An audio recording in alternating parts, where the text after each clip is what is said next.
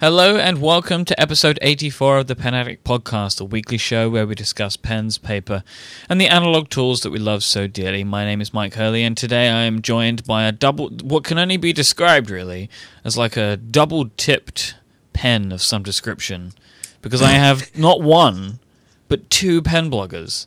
So I'm going to introduce our guest first, which is a peculiar thing. I don't know why I'm doing this, but welcome Ed Jelley. Thank you. Of edjelley.com. You've basically become my co-host now, and we're going to welcome that other guy. All right, we'll bring him in. Hi, Brad Dowdy. How are you? Hey, welcome to the Pen Mike. Addict Podcast. How are you, sir? Thanks for having me today. It's a pleasure. I don't know if you're familiar with this show. Yeah, no, I've heard people talking about it on Twitter, and I can't believe there's a podcast about pens that people would actually listen to, like taking up an hour of their day. I mean, it must be like a total waste of time. So, but I guess I appreciate you having me on. What have I done to the show? I don't know. Way to go. But I'm doing good. How are you, sir? Yeah, I'm dandy. Thank you. Good. I bet you are. Ed, thanks for joining us. I really appreciate you coming on today. As you got the secret message from last week. You broke the code. Yeah, the very cryptic message about me joining you guys, and I cracked it. I remembered what my name was, and here I am. You were all over that. It was like within like a couple of hours or something. I know. You know what? I started getting all those referrals to my website. I'm like, oh, who's talking about me? And, I found them. Found the guys. Yep. Well, we definitely appreciate you coming on. And this is a little bit of a different episode that, I wanted to get you on. I don't plan my episodes out too far in advance because things change and whatnot. But, I've had a bunch of questions like in the past month or two just about pen blogging in general. And, since I'm a huge fan of you and your site, I thought you would be someone good to get on to talk about that. So we're gonna cover that today as our main topic. But we got a little follow up first. If we'll go through that real quick, if you guys don't mind. Nope. Sounds like a good idea to me. All right. So one thing we've talked about in the past, Mike, I think we've kind of talked about it in passing. I don't know how much time I spent on it, but I wanted to revisit one question that we often get about what types of fountain pen inks to use, and are all fountain pen inks safe, and can I use any ink in any type of pen? And I mean, the answer is you kind of need to do your homework a little bit. I've always been of the philosophy, and it kind of comes from these links that we're going to talk about here in a moment, and that'll be in the show notes. But my theory that I just kind of work off of is if a manufacturer makes pens like Pilot and also makes inks like Pilot, then that's generally a pretty safe ink that you don't really have to ask too many questions about using in your Pilot pen or any other fountain pen. Same thing with Pelican. Pelican makes pens, Pelican makes inks, because the theory being that these companies are not going to manufacture inks that would be damaging to their pens, right? So, I mean, that's kind of the working theory. A lot of people believe in that. And we've posted this ink from Richard's Pens, and I think it's actually been updated since we last spoke about it. And it's Richard Bender, and he put in this article. There's a huge caution box in the article now, and let me read part of it real quick, and then we can discuss it. It says, "For many years, I tried not to say anything negative about particular inks, but I am now convinced that there are several problems that can be traced to the use of Private Reserve or Noodler's inks. Among these problems are flow issues and clogging, mold, staining, and actual destruction of pens." There's so that Noodler's. What's that Noodler's one that actually does destroy pens? It's a blue one. Yeah, Bay State Blue. Bay State Blue. Is it Bay State? Bay State. Yeah, I've had blue. Because I've had people say to me, "Oh, this is a great blue, but don't leave it in because it will destroy your pen." Don't want it. Don't want it. It's a nice color, yes, but I'm not up for having my pens destroyed for a nice blue color. So what do you think about this, Ed? Just about inks in general, then like kind of calling out the specific inks to be wary of. The biggest one that comes to mind. Oh, sorry. What was that? No, I was going to say you just do so many ink reviews. I know And you've had probably a lot of experience with some of these inks. The only thing that that keeps coming up is Bay State Blue, which I had a bottle of. I traded it because I just, it was whatever. It wasn't. Get it it wasn't out great. of the house. Don't have it around. Yeah, it was everything. scary because people say I dropped some on my floor and it's permanently blue and bleach won't get it out, and I hear that the pilot feeds disintegrate from it because it's so. What is it made of? It's what is it? It's very. I think it's very. It's alkaline. It's an alkaline base where it something like, I could be completely wrong, but that's what I heard, that is very corrosive. So it's crazy. Yeah. There's some big words in Richard Bender's article here that I can't pronounce. So it talks about some of the materials that are in the those are words. Yeah. Yeah. I see the ones you're talking about. What, the tatacecynine or something? Quinistridone. Yep. Yep, those. Those ones. Those words. That and iron gall inks are the only other ones that I've heard. Don't leave them in the pen for too long. And those would be oh my God, was it Diamine Registrar's ink is an iron gall ink, and Rohr and Klingner, I don't even know if I'm pronouncing that right. Scabiosa, the purple one, is an iron gall ink, and Salix by the same brand. And the reason they say not to leave those in for too long is because they're made with an acid that you put iron into, and then it kind of does a chemical thing and bonds to the page. So they say not to leave that around for too long. Yep. And that's it. As far as other brands, I mean, I've never had a problem ever, really. Yeah. I haven't had any direct problems. I can tell just the one bottle of Private Reserve ink I have seems, for the lack of a better term, seems stronger, if you will, than a lot of other inks. It seems like it's highly dyed or pigmented. It's just a very, I don't know, it's not thick, but man, you can tell there's really something to this ink, and if I get it on something, it's not really going to come out very well. But I tend to, on some of my favorite pens, I like a lot of Noodler's inks. They have some killer colors, and I'm not going away from Noodler's inks by any stretch of the imagination.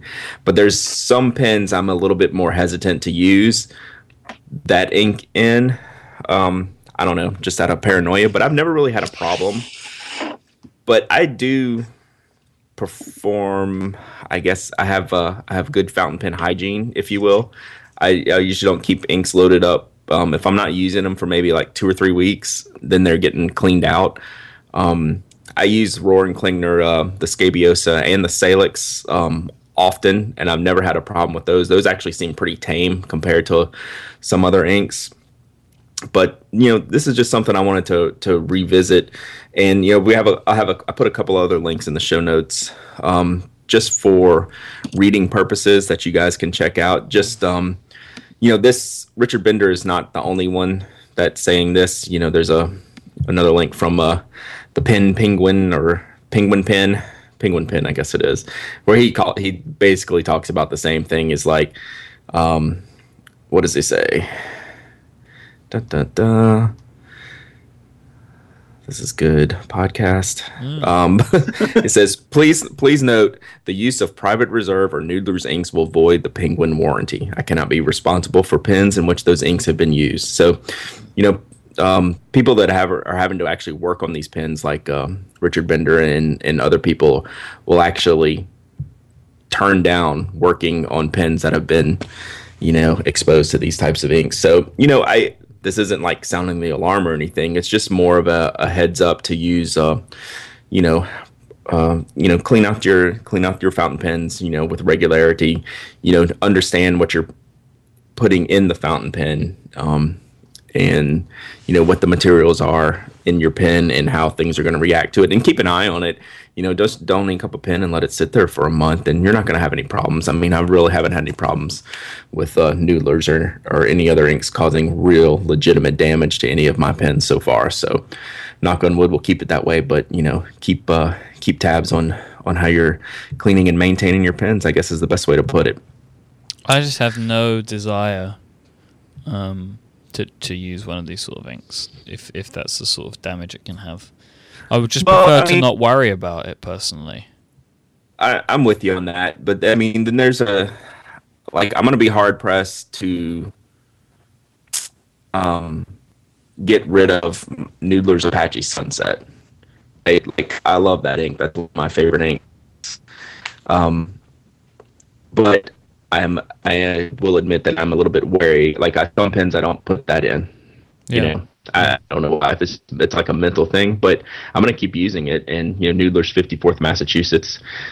I think Ed, you're a fan of that one. I know you like some Noodler's inks, right? Yeah, I'm doodling with 54th Massachusetts right now, actually. And Bad Blue Heron is one of my favorite shading dark blues. I have their blue black. I have a bunch of them, and I've tried even more. And I've had a problem with a few of them actually. One of them, Rome Burning, that kind of weird gold color that when you wash it away it turns blue, did stain one of my pens. But I don't know how long I left it in there for, and I never tried bleaching it out because I didn't really care. But the rule of thumb is pretty much just watch your stuff, be careful, read a review, let somebody else spend the money and make the mistake before you do. And it's occupational hazard, I guess. Yeah, and that's a good point. There's hardly an ink out there that hasn't been reviewed by someone somewhere, either on a blog or Fountain Pen Network. You can go read about, do a quick search, before you buy, see what type of experience other people have had with the inks. And, some are going to, work a little differently than others with their pens. So, yeah, that's a good point. So a couple of times Brad mentioned the show notes for this week's episode. Well, you can find those over at 5by5.tv/penaddict/84. Great. Now, our friend Keegan from One Star Leather, he sent me a link this week, and it actually wasn't about his leather goods. He's actually done some reviews on YouTube, some YouTube video reviews, and last week we were talking about some of the different papers that we use.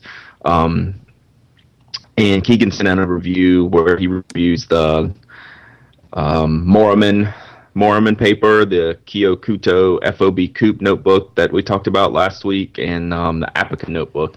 So I just wanted to highlight that there's some video reviews of the paper that we talked about last week.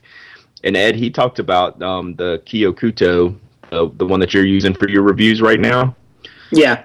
Have you had much bleeding problems with them? Because he was actually saying there's some good bleed going on with some of his fountain pen inks, and I haven't had the chance to test that yet, but I plan on doing that soon because I really like the looks of that notebook.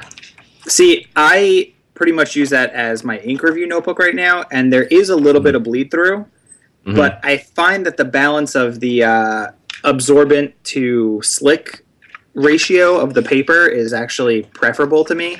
Like, I don't have an issue because I'm not really using the back of the pages because I'm using it, to photograph and for the website. But if you're using like a broader nib or like sketching and you're doing multiple passes over the same area, there might be a little bit of a problem with bleeding. But the reason I use it for my ink reviews is because I like the size of it and that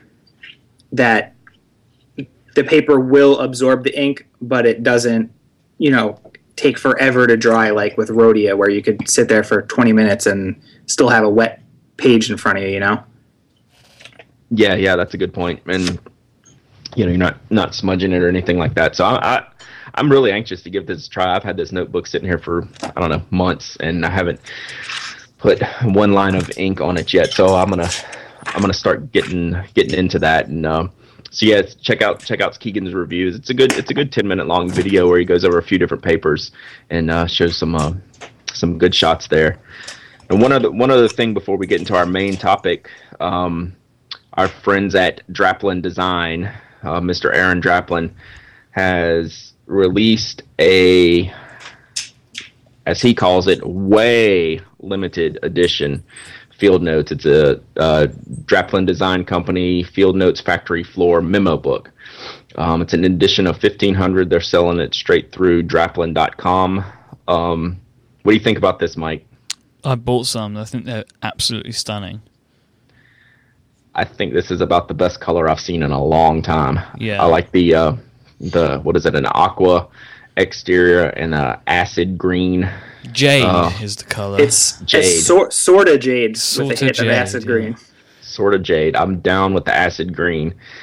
And I love the little DDC logos on the inside of the front cover. So yeah, so hopefully people who want this have realized it and gone ahead and ordered some. I've ordered some, Mike's ordered some, but yeah, the link will be in the show notes for you guys to check this out, because this is a really good looking edition. One difference is it's blank pages, as opposed to grids or lines or dots or anything like that. So same dimensions, same size, same look, but totally killer color in my opinion.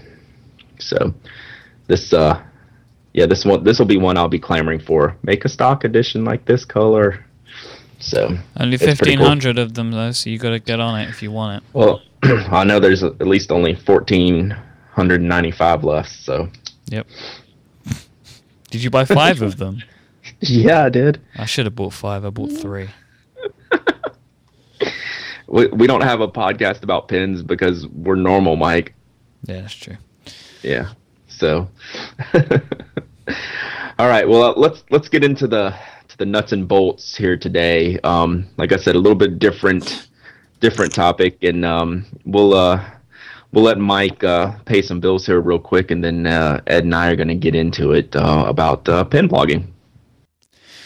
This week's episode of The Pen Addict is brought to you by Squarespace, the all-in-one platform that makes it easy to create your own website. For a free trial and 10% off, go to squarespace.com and use the code TALLYHO12.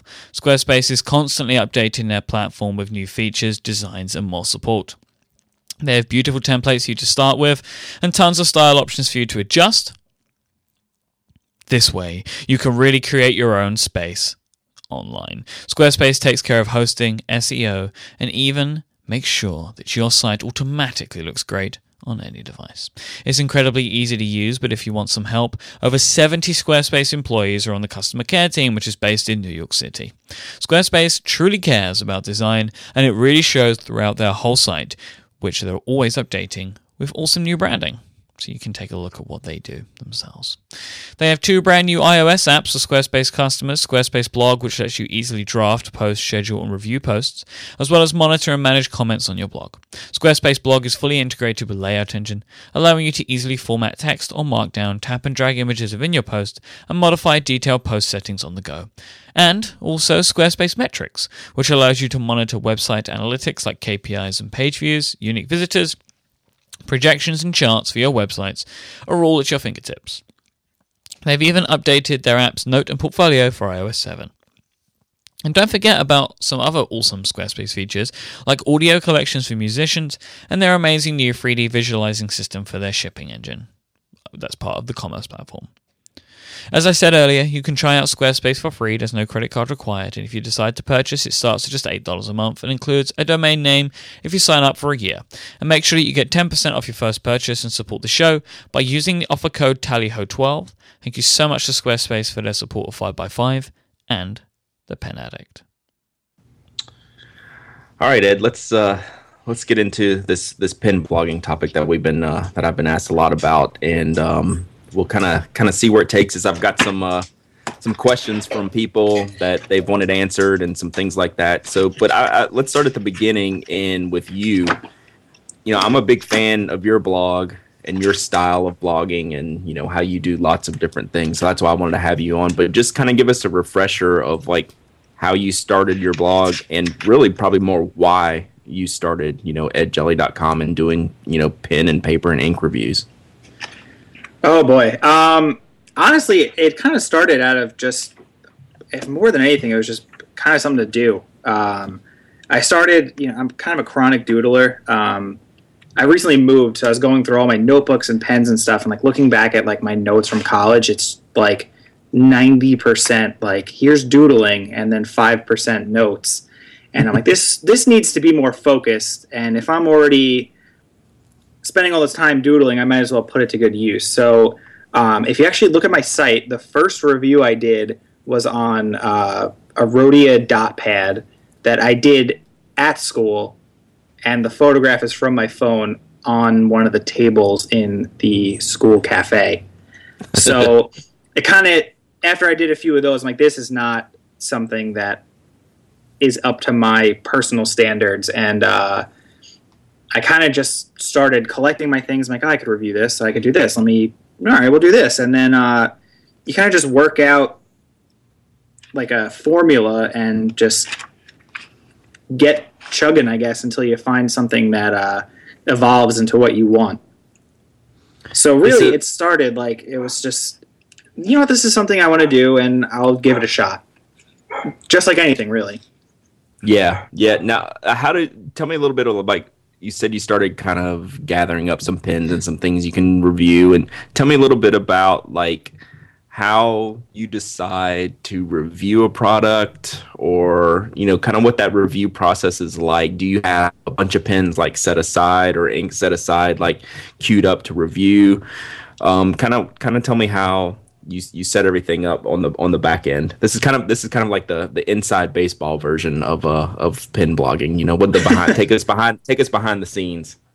Well, at first, it was like, let me just review everything I have. That was the goal. It was like, I don't want to go ahead and spend a ton of money real fast on stuff to review. So let me take my collection now, kind of spread it out a bit. And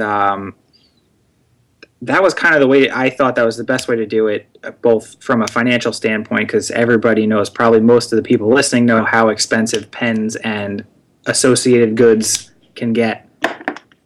So fast, just so expensive, so fast. And I started out with, you know, reviewing the things I had, and kind of built up a little base of reviews. And basically, I'd have, all right, I'm just gonna do this pen this week, and, you know, it started off like whatever ink was in there, just here's a pen review. And then I ordered ink samples. I still do all the time.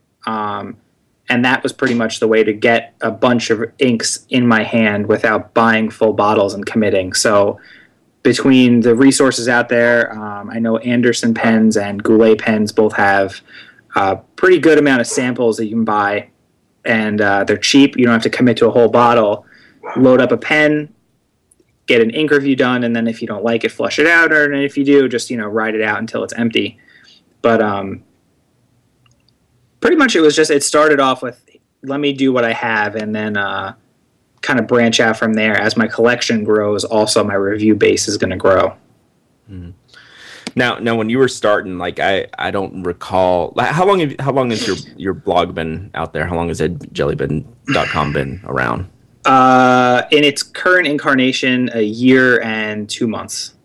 Okay. So back in the beginning, when you were starting it, did you just kind of go full bore saying, you know, I'm going to buy a domain name, and, you know, I'm going to, you know, choose a blogging platform to work off of? How did you kind of decide the tools you're going to work with from a blogging perspective? Did you bounce, or did you try a few different website styles and designs and platforms, and how did all that work out? The domain itself I had for actually a while before I started the website. It was one of those things where it's like, buy your domain name before someone else does. It'll come back to bite you, because that's what everyone always said. So I did, and I had it. I'm like, I can't really think of anything pen related that I like enough to go out and buy a domain for, and I have this one here already paid for. So I kind of just fell into that. And then, honestly, I think that might have been a little bit of kind of a mistake. Probably wasn't the best idea to put it in my name. Mm-hmm. But you know what? It ended up. It's still there. It works. I'm okay with it. But maybe a bit of advice would be just try not to use your name, because if you want it for something else, then you have it kind of locked into this pen site. Not that I want to use it for anything else right now. Just in general, like, it doesn't really. I don't know. It doesn't really help one way or the other. But I kind of thought about that at first when I first started mine. Not that I was going to, you know, use my own name, but that I guess when I started out blogging, I guess I wanted to just keep that anonymity. Am I saying that right? Anonymity. Aluminium. Anonymity. Yeah, so I didn't want to, necessarily, put my name on it, but that's changed over the years. And actually, I've never really thought twice about, edjelley.com being, anything else but a pen blog. But I guess your point is well taken that, well, if, down the line, if, you want to use that for something else, you're kind of stuck into the blogging thing. But I think actually for the pen blog, it actually works out fine. But I guess that's probably just because I'm used to it at this point. Yeah, I'm not complaining now, but if you're starting off, maybe think about it real hard. Are you going to want to commit your name to this for however long? Yeah, and you can go. I'm sorry.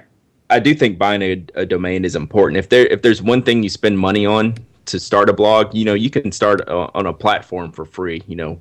WordPress or Tumblr or Blogger or any of these that don't charge, and you can repoint your domain name. I'd spend the $10 on a domain name if you're not going to spend anything else.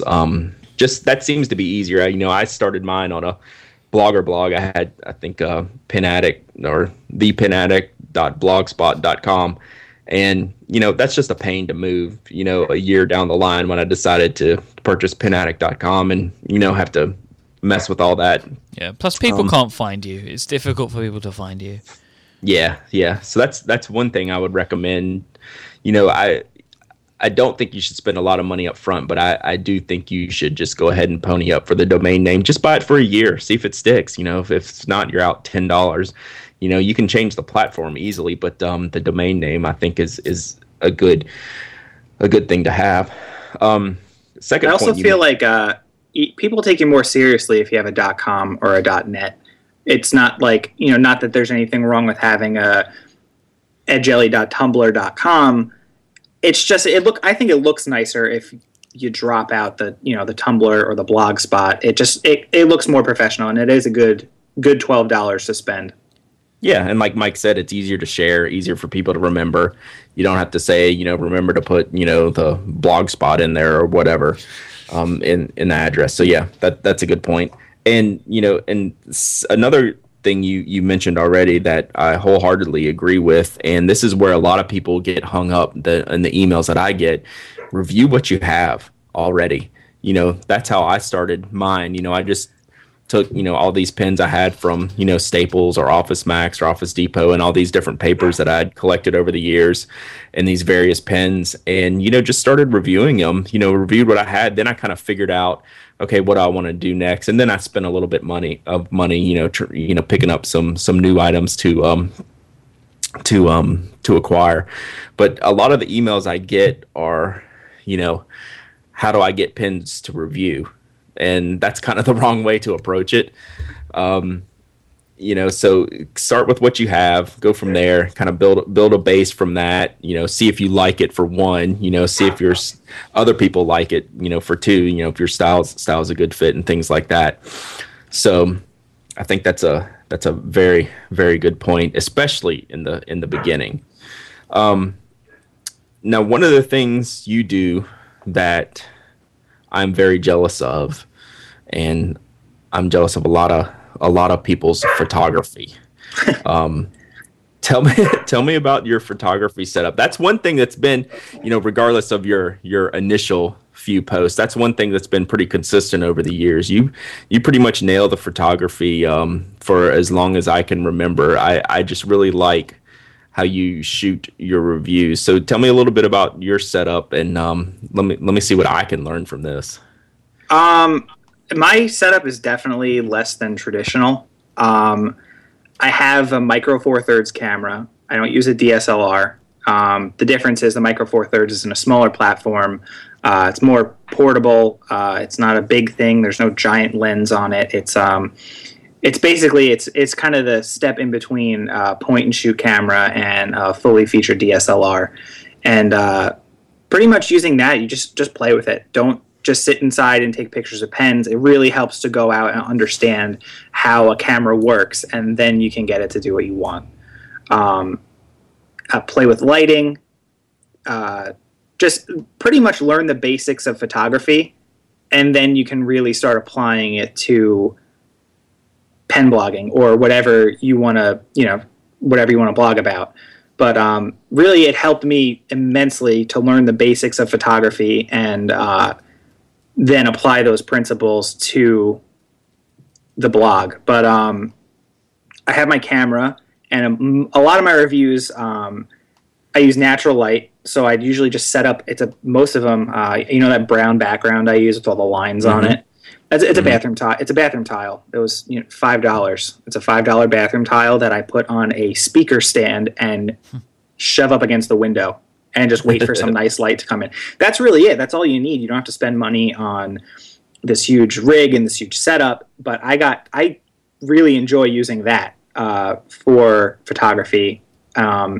Also, I'm lucky enough at my job. I have this full 5000K lighting, white seamless background that I do use, but it's not any. I don't find it any better. It's I use it for photographing things for my job, not it's not. I didn't buy it specifically for pen blogging. It's just one of those things that it's nice to have there, but it's totally not necessary. And once I take the photos, I use Aperture 3. I know people just take straight from the camera and upload, but those little straightening adjustments, the crops, they all make a huge difference in terms of how a picture ends up looking at the end of the day. Yeah, so it's kind of interesting that pen and paper blogging is kind of a visual medium. It's like you have to show as much as you tell about, I think all the best blogs have some of the best pictures and show, various, angles of the pen, how the pen writes, how the ink performs on the page, what the paper looks like, how the paper properties handle inks and stuff like that. It's a surprisingly visual thing. And I think, having good photography is always something I've been challenged with. It's just not something I've taken the time to fully embrace, and it's not a second nature type of thing for me. So, but I think it's still probably one of the most important things because it's going to draw the people in. And you don't have to have, like you're saying, you don't have to have a big setup at all.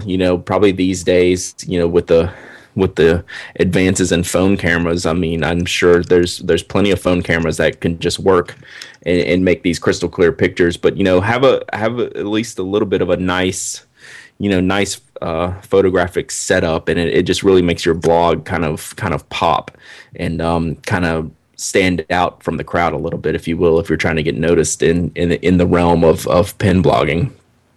Like I said, it doesn't have to be crazy expensive. I think I have an older model of my camera. It's an Olympus Pen EP3, and you can get that now since the new one came out for like a couple $100, or even check eBay. There's nothing wrong with if you want to bump it up from like a cell phone or from a point and shoot.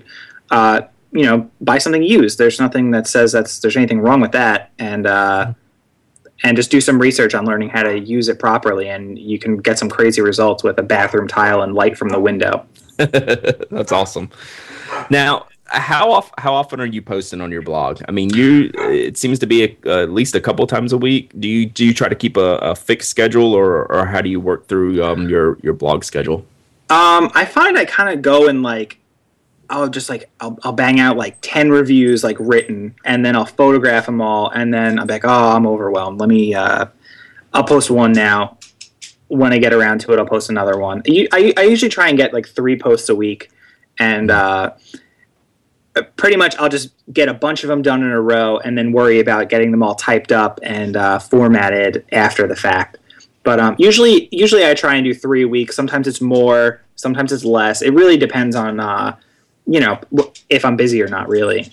Yeah. But I do place a priority. Like, I don't want to let a week go by without a post, because you don't want people to, you want to keep traffic coming in. You don't want to let people forget about you. Yeah. How much time do you think you spend every week on edjelley.com, do you think? Well, I'm constantly lurking it from my phone, just because, I don't know, I find analytics to be incredibly fascinating. Mm-hmm.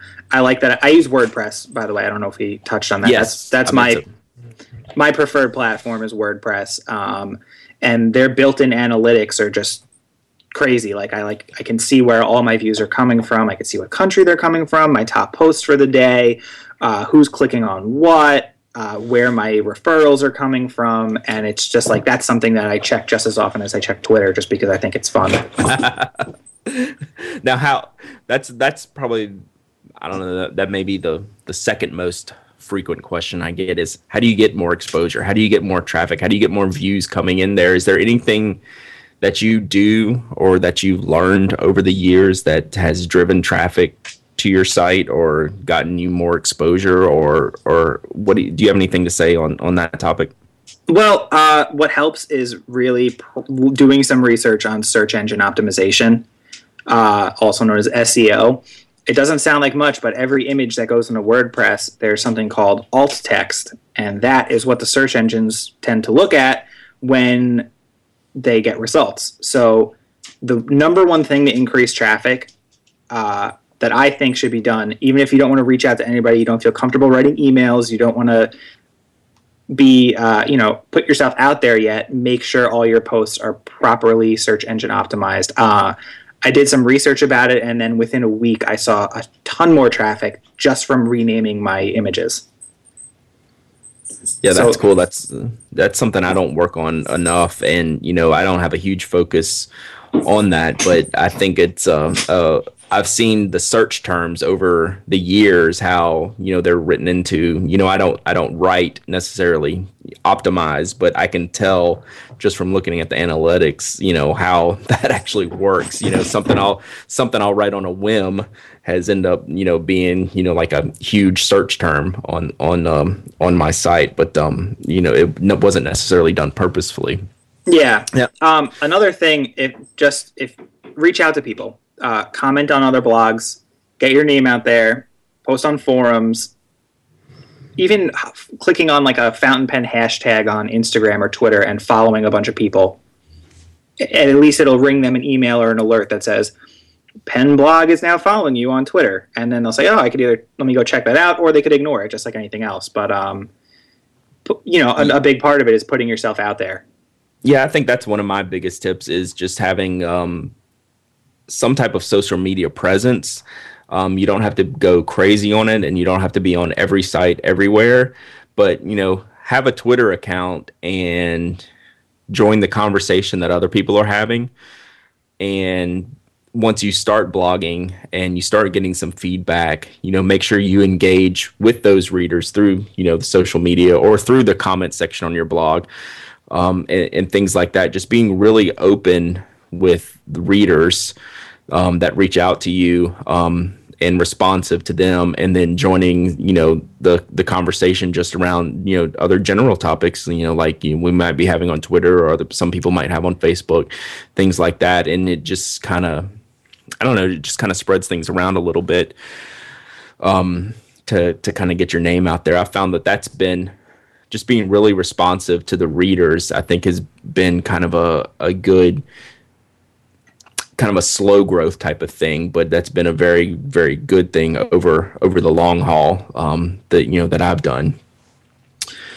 I agree. Definitely agree with you there. I make it a point to answer every single one of my comments, try to get to them within a day of them being posted, just because it's the nice thing to do. If people are taking the time out of their day to go out of their way and comment on your post, the least you can do is even hey, thanks for reading. I appreciate the kind words. That's much more than other people. Some other people don't even do that, and there's nothing wrong with not doing that. But when you're starting out and you're not seeing a crazy volume of comments, it's definitely nice to be able to say, hey, thank you. I appreciate it. So you kind of put a face to, these posts that just keep popping up. Yeah, exactly. And that person will come back, and hopefully they'll spread it around with on Twitter and bring in some other friends with them and things like that. So I think that's only a good thing. You got to be just writing a post and setting it off into the world is only half the battle. That's for sure. You got to do a lot more. If you really want to gain traffic and things like that. Following up after the fact on those type of things. So now let's. I want to talk about. This is the the big behind the scenes topic, as I think a lot of people want to know, is how people like you and myself work with different retailers and vendors, different pen manufacturers, paper companies, online retailers. Behind the scenes, I don't know about you, but I get, a pretty decent amount of emails, maybe not every week, but they're pretty frequent. How do you decide on who you're going to work with, as far as, people offer us a lot of products for review? That's just a thing that's kind of built up over time. That obviously wasn't the case when I started. And I don't know about you when you started. It just takes some time to build that audience. Then the retailers and manufacturers start noticing you, your name pops up a lot with their products and things like that. And all of a sudden, hey, you're getting emails. How about you review this? Or how about you give this away? And tell me a little bit about working with some of the people that you work with. Well, honestly, I've reached out a lot to manufacturers. In addition to recently, I've been getting like a pretty big influx of companies contacting me, which is like really satisfying. That kind of reinforces like what I'm doing is like getting noticed by the companies that I'm buying from, which is like a great feeling. But I will write letters to them saying, hey, this is what I do. It would be cool if, can I check something out if you'd be willing to, or not. My main thing though is to treat everybody as professionally as possible. When somebody contacts you and they want to give you something, treat it like it's a business transaction, even though, you might not be seeing money from it necessarily. But my main piece of advice is just be as professional as possible. And most of the time, if a company has contacted me, it's like, hey, this is so-and-so from Levenger. We want you to check out one of our pens. And then, that's pretty much it. And then, of course, I give them the thank you. I would be more than happy to. And then some companies say, yeah, I want a link in the post. Some companies say, we just want to send this to you. And it's very nonchalant. So it's all over the place. But mostly I think it's just kind of be professional and don't let them think like, hey, why would I give this guy something? I shouldn't have done that. Yeah, I don't want to put you on the spot, but do you ever turn anyone down? Honestly, I think there are a few items that I've gotten, and then kind of like not as a like I've gotten something like this is not what I expected. I got a notebook from a company. I'm not going to name it, but it was just really not good, and I just kind of put it to the side, and that was it. Like. It sounded like it was going to be a good thing initially. I didn't want to, I don't want to turn anybody down because it's cool. Free stuff is great. But once I got it, I emailed them and said, listen, like this really wasn't what I thought it would be. And they said, yeah, we've been having issues with quality control. And that was I left it at that. Okay, well, that's good that you actually reached back out to them and gave them some insight, on why you actually weren't going to review the product. That's actually I feel bad if it's a new company, like you don't want to slam them if they're still working kinks out. But then again, there's like balancing it, like the people that read your blog that may go out and buy this product, do they have the right to know?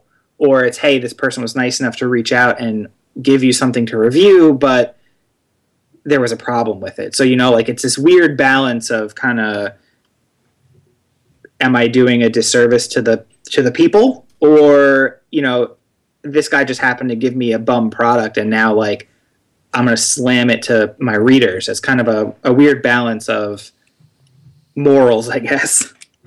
Yeah. And I think that is one of the hardest things to balance, is when you're getting, an item for free or just trying to,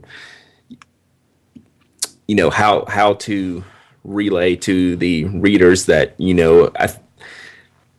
that your review is going to be completely honest. It's unbiased. It doesn't matter that you got it for free. I think that's one of the biggest things that I focus on is if someone sends me a product, I tell them up front that, just because you send me a product doesn't mean that I'm going to fawn all over it and, say it's the greatest thing ever. I mean, I tell them, I say all the time, if the product's not any good, I'm going to say it's not any good. And, that's just the way it's going to be. I'm up front, with anyone I work with. And, I think that just builds a good trust with the readers too, that you have the kind of this place that you're coming from where you're being honest with the products and your readers kind of trust you to know that you're doing a good job regardless of how you came about the certain products. Yeah. I mean, I agree. Definitely. Like, I've gotten things where, I post at the end, like, yeah, this was given to me by so-and-so, but my opinion is totally my own. And, I don't feel guilty or bad when there's something about the product I didn't like, Yeah. Totally. Like, yeah. So if you get something offered to you for review, don't feel obliged for any reason to give it this glowing review. If something was wrong with it, it's better to be honest, and that could, in the long run, be better for both the company and for the people who are reading your blog, possibly making a purchase decision on something. Yeah, 100% agree. Now, one thing you said, and I think I'm actually in the minority on this, is especially when starting your blog, reaching out to vendors and asking for products and writing letters, saying, I'm writing this blog and here's some examples. I don't know that I've ever done that. I mean, I could probably be proven wrong back over the years, but I don't recall that I ever reached out. I guess that's just not, I guess it's not my personality to like. That's fine for Brad, right? Yeah, it's not my personality to reach out. I don't know. But I think that's, like I said, I think I'm in the minority on that. I think most people that are getting started in blogs, I think it's totally fine to reach out to companies and say, hey, this is what I'm doing. Here's some examples of what I've done. If there's anything, that any products you think might be a good fit, let me know and we'll see about reviewing them. I mean, I think people should absolutely do that. I just don't recall if I have ever done that. So now that I'm thinking about it and you said that, so. Well, it doesn't hurt. That's how I got hooked up with Kaweco. I reached out to them. They're awesome. They're a company that's not from the country. They're located overseas. Why would they know that? Why would they know about a pen blog that is otherwise off their radar? And I reached out and said if there's anything that I could do to check out some product, that'd be great. Here's my website. Here's what I do. And they were more than receptive. And since then, they definitely embraced sending out product to blogs. It's not a coincidence that, you, Mike over at Clicky Post, Aziza at Gourmet Pens, everybody got this mysterious box from, Kaweco. And that's something that, it just happened. Like, they kind of embraced the pen blogosphere, if you will. Yeah. And sent out, a ton of product to pen bloggers to review. And I reached out to them. I don't know order of operations. I don't know who got in touch with who, but it never hurts. The worst they could do is say no or not respond.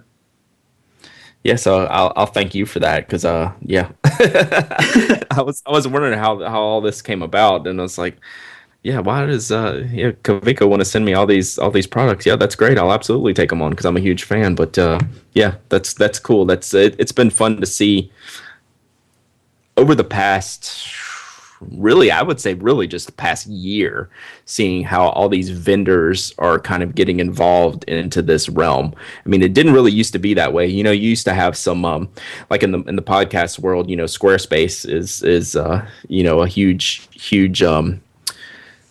sponsor for all the podcasts, and they kind of keep some people joke about it, but it's serious. I mean, they kind of keep the industry going to a certain degree. And back years ago, it was kind of just jet pens, then maybe a few other smaller places here and there were working with bloggers and getting things to review and things like that. And these days, it's every time you turn around, my inbox has, all kinds of messages from all kinds of places wanting to do pen and paper reviews. I actually, I actually turn a lot of things down. I think a lot of it for me is just time. Like, I don't want to take someone's product that they're nice enough to offer me and sit on it for 3 months. And so I'm honest with them up front that, I will be glad to review your product. I'm just not the quickest to review. So if you're okay with that, yeah, I would love to take a look, but I actually turn, a lot of offers down just for that.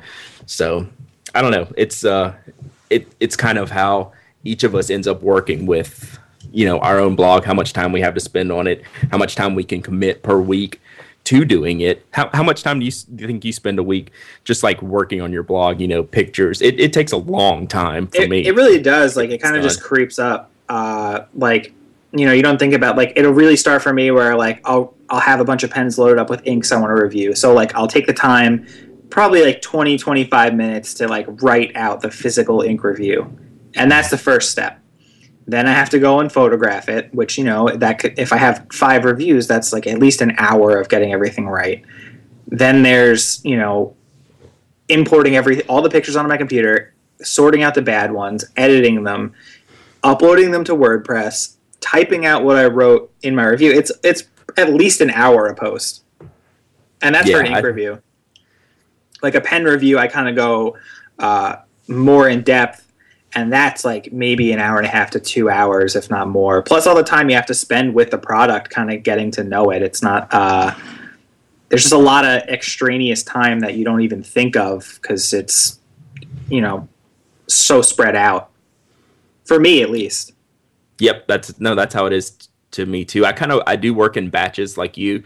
Like if I'll have time set aside, when I can get to it, that will allow me to do 3 or 4 reviews in one shot and kind of get the framework for a post done for a lot of them, and get the pictures made and if not edited at the time, and then just that way I kind of have this backlog built up where I can post them. But it takes an enormous amount of time. I don't think people realize sometimes. If I say I spend 10 hours a week on the blog, it doesn't sound like a lot, but it really is. I mean, when you factoring in all the other things like, answering comments, Twitter, social media stuff, doing all kinds of other things. But it's fun. I mean, it's certainly not a complaint. It's just that, you got to figure out that, what's important, for your blog and how much time you can commit to it to continue that growth. And, we were talking about a while back just on posting frequency. It doesn't matter how often you post, but I do think you do have to have some form of consistency, even if you're only posting once a week. If you vanish for a month, people are going to vanish right along with you. Definitely. Another thing I wrote down in my notes was that I'm kind of a firm believer in quality over quantity. Yeah, there's no doubt. Take your time, plan it out. Get like a format or a loose format and just spend the time on doing one quality post. Like, personally, I'd rather read through a pen review or an ink review that, like, you can really tell the person's taken some time to plan this out. It's not just like, let me throw some ink at the page, get a photograph real quick, and I have a post volume of, like, 10 a week. Like, I'd rather personally take the time and read through 3 reviews that you can tell they were carefully done, not like, here you go, like, I'm cranking these things out. Mm-hmm. But if you happen to be working very fast and you're just the greatest blogger in the world and you can get everything done fast, by all means. But really, I think if you're starting out or thinking of starting out, definitely go the quality route over the quantity route. Yeah, I agree with that totally. I would rather see that. I actually don't. We're all time constrained these days. I would actually have a preference to see like one solid, well thought out post a week than 3 posts a day that I'm just going to glaze over. I'm just going to end up going blind by the end of the week, just not being able to handle it anymore. But I mean, that's a personal thing with me, just in how much time I have to spend to read other blogs and things like that. But that's kind of how I would put it, with the quality over quantity thing. Now, this is one topic I might have more to say than you because I tend to do it a little bit more than you, but giveaways on your blog. What's your thought around doing giveaways, and do you have any concerns about doing giveaways? Anything you've done in the past that hasn't worked? Anything you're going to change in the future? Or tell me just kind of your general thoughts about doing giveaways on your blog. I'm for it. It's great when a company will give you something to give away, or if there's something in your personal collection that's in relatively good shape that you just don't want anymore. It's a great way to draw traffic. There's a lot of blogs that do, giveaway roundup posts, and even, just the fact that you're giving something away brings in so many people, and it gets them to interact. You can do the you have to comment to enter thing, which is great because now it's getting people familiar with your site, and then they're going to keep checking back to see when you announced a winner. And overall, I think it's a great way to get some traffic going. And it is scary, though, because this is something that you're offering for free. And, people might feel like, hey, why won't you do international? I get kind of sketched out by that personally because I just don't want to deal with international shipping and tracking. Because I've heard, horror stories, even, on eBay, just buying things for myself where it's coming from overseas and, it's like just throwing something blindly into the dark. That's how I feel with, I just get a little sketched out by international giveaways. But, it is very possible. And I really think it is a good way to get your stuff out there. Yeah, I almost wish I could do more, just because I like giving back to the community that's kind of, helped, that keeps coming and visiting my site. I would like to do more. I just don't want to I'm wary about overdoing anything, not just giveaways, but overdoing any particular thing. But I think it is a great way to draw traffic. It's a good way to kind of get that exposure because, like you said, you're usually getting, people come back multiple times. And, if you start giving cool stuff away or working with other vendors, that's a great way to do it. And in the beginning, I didn't have that many, and sometimes I just pony up for them myself because I just wanted to give back. Because I don't run, and it kind of I think you're generally the same way. I don't run necessarily a for-profit blog. I mean, not even close. Yeah. I'm out. The reason I do my blog is to, one, because it's fun, and two, to share information. And, I'm not going to run like all kinds of crazy ads and, just, cover up the page with ads and links to ads and all that stuff. I mean, sure, some of it, is fine in small doses, but, most of it, I'm putting right back into anything I get, I'm putting right back into the site. And, I want to give that back to the people too. So, the giveaways I do, I try to keep them really simple. I don't want to put the reader through making, jump through hoops to enter a giveaway or things like that. I think one of the, very rarely do I have a giveaway like I did today where I will ask the reader to do something additional than just leave a comment. I don't want them to like me on Facebook, follow me on Twitter, come back here, post it, post that you did all these things, stand on one foot, pat your head, rub your belly, chew gum at the same time, and I try to make just drive to me to pick it up and verify they're a real person. That's right. Right. And actually, if vendors want me to do all that stuff, I'll turn them down just because I don't want to put that burden on the readers. Like I said, I do have one today. I think if it in small doses, it's fine. But every giveaway or something, I'm not going to ask them to do all these crazy things. Like today, I'm working with Huckberry, and I've worked with them for years, and they're a great company, and I enjoy them. So in this case, I feel it's fair to ask. I do ask the readers to enter this giveaway, they have to sign up with Huckberry. But, next week, I'm not going to ask them to do something again. And next week, I'm not going to ask them to do something different and jump through all these hoops. I think you kind of build up these credits over time with readers, providing them information and hopefully a good learning experience and a good reading experience at your blog. And every time you ask them to do something, you're kind of spending those credits. Well, I don't want to spend I try not to spend the reader's time and to do wasteful things, like doing all these extraneous things for giveaways and things like that. So that's just kind of my philosophy on that. I definitely agree with you there too. Like, I'm just looking back, like I just searched giveaway on my site because I kind of forgot. Like, I did a few ink sample packages, like something fun, like here's a small Rhodia notebook and like 10 vials of ink or 6 vials of ink or something. And it was just like whatever. It's fun. It's not at a huge cost to me, and it's something where, people are interested and it gets them involved. Yeah, and the thing is, this whole pen blogging thing, I think one of the reasons why it's such a fun thing to do, and a lot of people do it, because it's actually a pretty low barrier to entry for products to review, right? All of us have a $2 pen sitting on our desk and a pad of paper, and if you're kind of a pen junkie like us, you have more than that stuff laying around, and, just pick up those things, start writing about it if you think you have something interesting to say, and go for it. I don't think anyone should hesitate to start a blog. Hopefully there's, hopefully they've gleaned a little bit of information just from kind of how we do things through this conversation. So, and of course, like I've had people email me for advice or questions. Like, I'm always open to, if anybody has a question, just go to the contact page on my site and I'll help you out.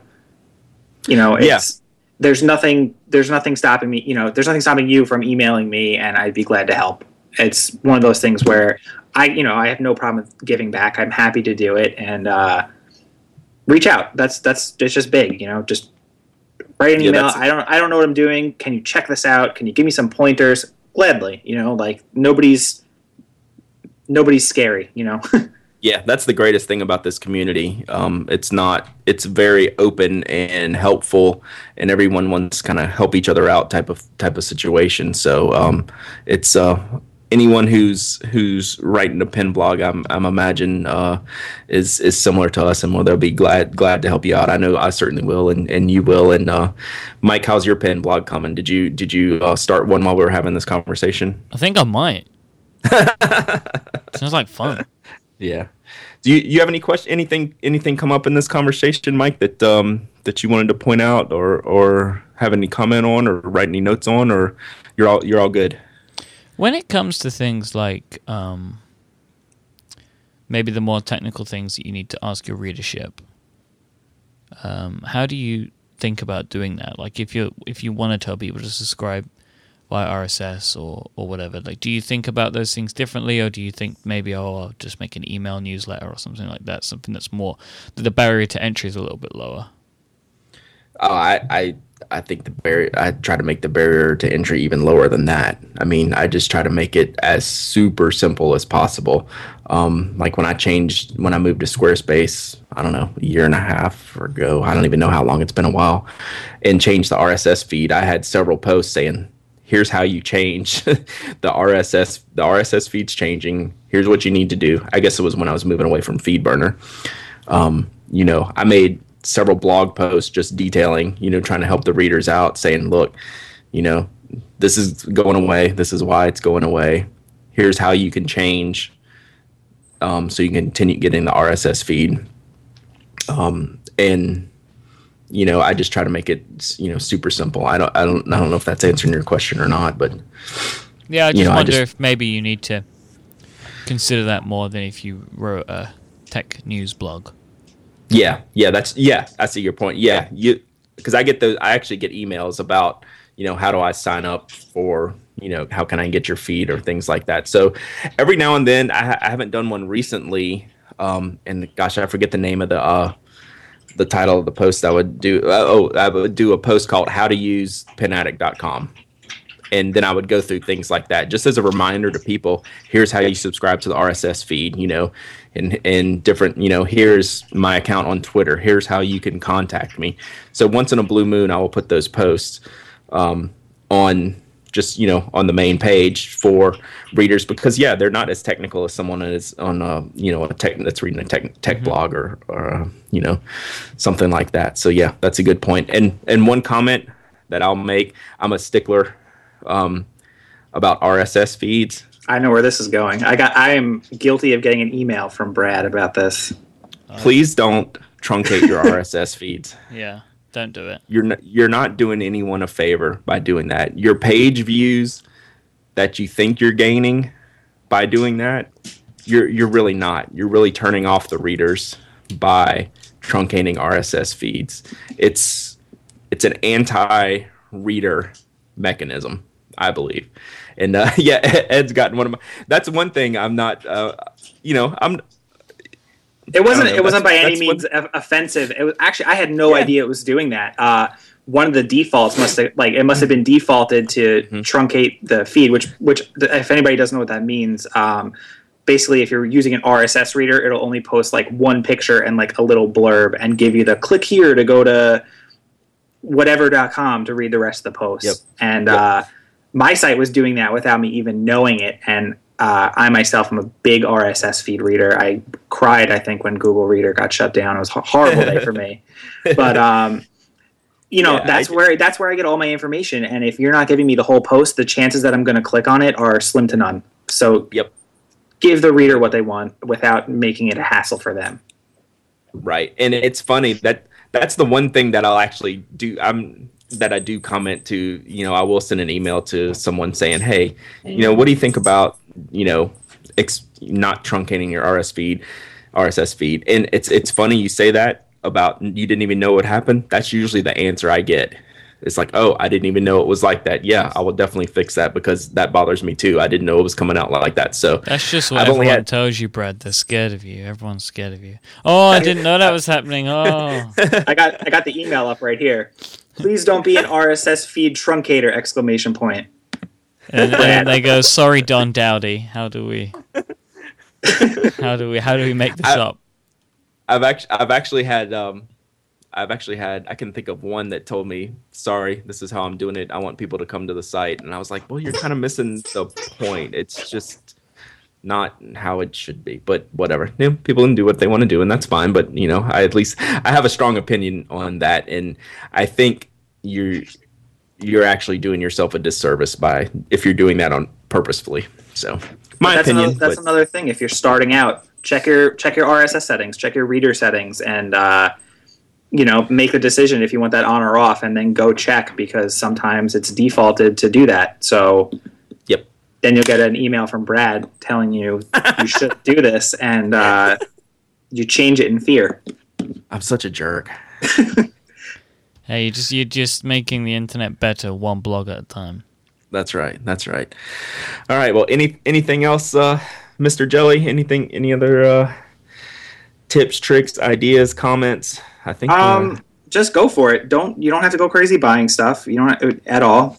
Take what you have, review it, and if you hate it, you can just stop. But there shouldn't be anything stopping you in the first place from at least giving it a shot if it's something you think you'd be interested in, because you never know where it can go. I mean, I didn't think when I sat down and started it that I would be podcasting about it a year later. I didn't think companies would want to send me things. Like it's fun to see it evolve and grow.